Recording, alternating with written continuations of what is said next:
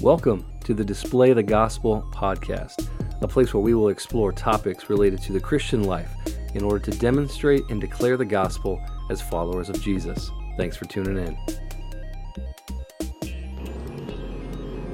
Welcome to the Display the Gospel podcast. My name is Brett Riceley, and today we're just going to jump right into some of the recent events in our country regarding George Floyd and his death in Minneapolis.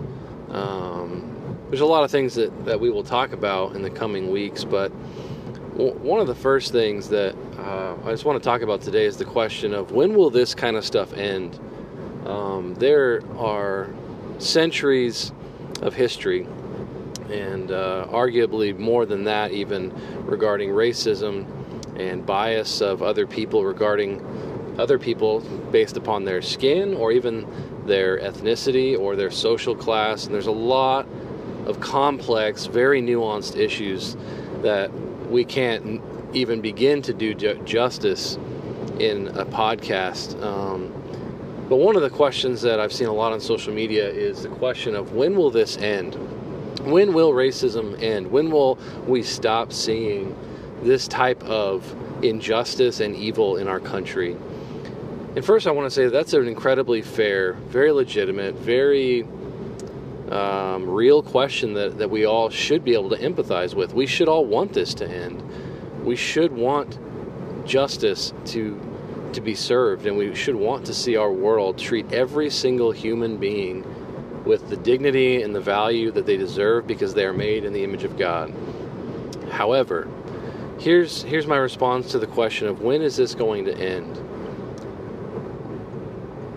It is not going to end anytime soon. And I say that from a biblical worldview with the understanding that God made humanity and the world in a perfect state of harmony with Him. Yet, very quickly, man was tempted by Satan to rebel against God and to choose to do his own thing and to almost take power for himself and become like God. And the temptation for man to become like God was overpowering, and that ultimately led to what sin entered into the world. And now we live in a broken world full of sinful people. Even as Christians, we struggle with sin. So we might be saved, and Christian people still sin every day. And so when is racism going to end? Well, the very simple yet complex short answer is that it's not going to end until Jesus comes again and creates a new heaven and a new earth and redeems all of the people that have been saved and chosen to be in His family. And those who have not been chosen in His family will be separated from Him for all eternity. That's when this will end. And nobody wants to hear that answer.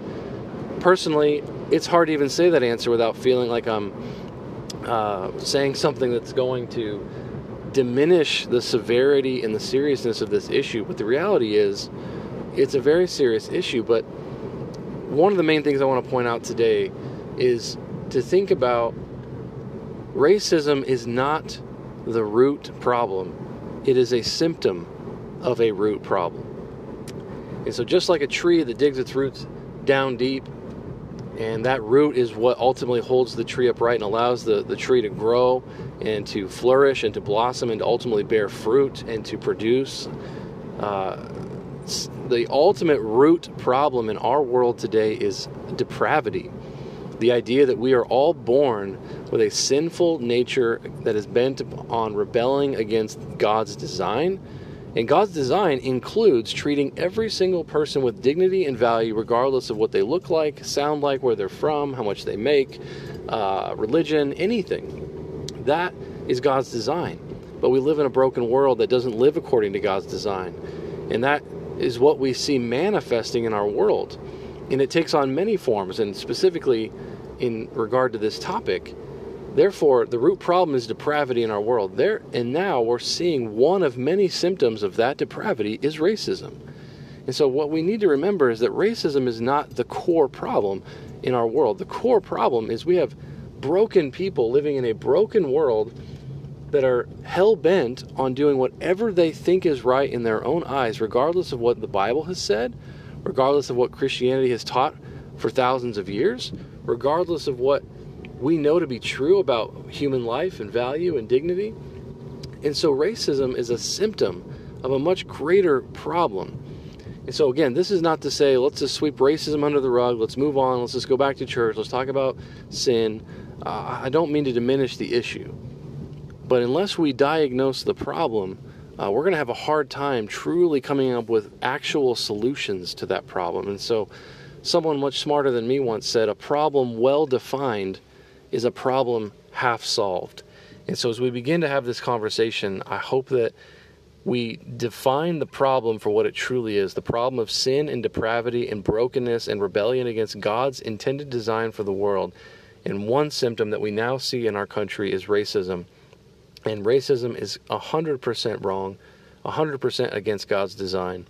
God is grieved, God is not pleased, and anyone that would say anything otherwise does not understand or know God or know the Bible. And so that's the first thing I want to leave you with today, is to understand the core problem is our depravity and sin. One symptom of that is racism. And we will hopefully dig into some other layers and the nuances of this in the coming weeks. But I'll leave you with that today to understand and know that is our core problem.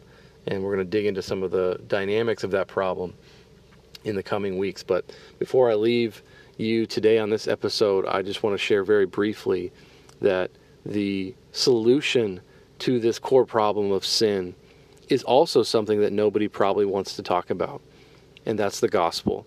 And the gospel is this, is that when God created the world to be perfect and man chose to rebel against God and his design, that landed us in a broken state. It landed us in a place where we will never fully realize what it's like to live in God's design again until we can be made whole and made complete and be healed of our brokenness. And we try to fix that brokenness outside of ourselves with things like our job or money or relationships or morality or religious participation. And again, all those things are potentially could be good things, but some of them are not, like going to church or being a good moral person even, or things like social justice. But those things don't solve the core problem of our sinfulness and our heart that is constantly bent toward doing evil. And so the only solution to that problem that fixes that in a person is the gospel that says that Jesus died, who he was God and became flesh and died for us, and he took on all of our sin upon himself, willingly sacrificed his life to atone for our sins so that we would be made right with God again. And if we would repent and believe and have faith and trust in Jesus Christ and his work, then we will actually get, the Bible says, we will get a new heart. We will be transformed from the inside out. And that is what a transformed person looks like. And a transformed person will then transform the communities and the neighborhoods and the environment and the culture around them, because they have the gospel, they have the power of the Holy Spirit living inside of them. They now no longer live for themselves. They live for the purposes and they live for the design of God. And therefore, a redeemed person should be pursuing racial reconciliation. A redeemed person should be seeking to love and to serve and to care for and to protect every single human being on this planet, regardless of what that person looks like, sounds like, or where they're from.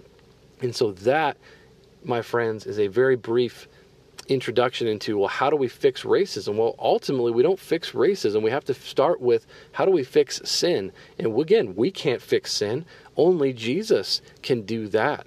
And so we have to start there. And then the more that people begin to be redeemed and have a new heart, they have new eyes, they look at people the way God sees people, and then we no longer see that there's lesser people or superior people or inferior people. We just see people made in the image of God. And Christians should be promoting unity and reconciliation of all races, of all types of people. And so, again, this is a topic that most of our culture is not going to want to hear because they don't believe in God or they don't believe in the authority of the Bible.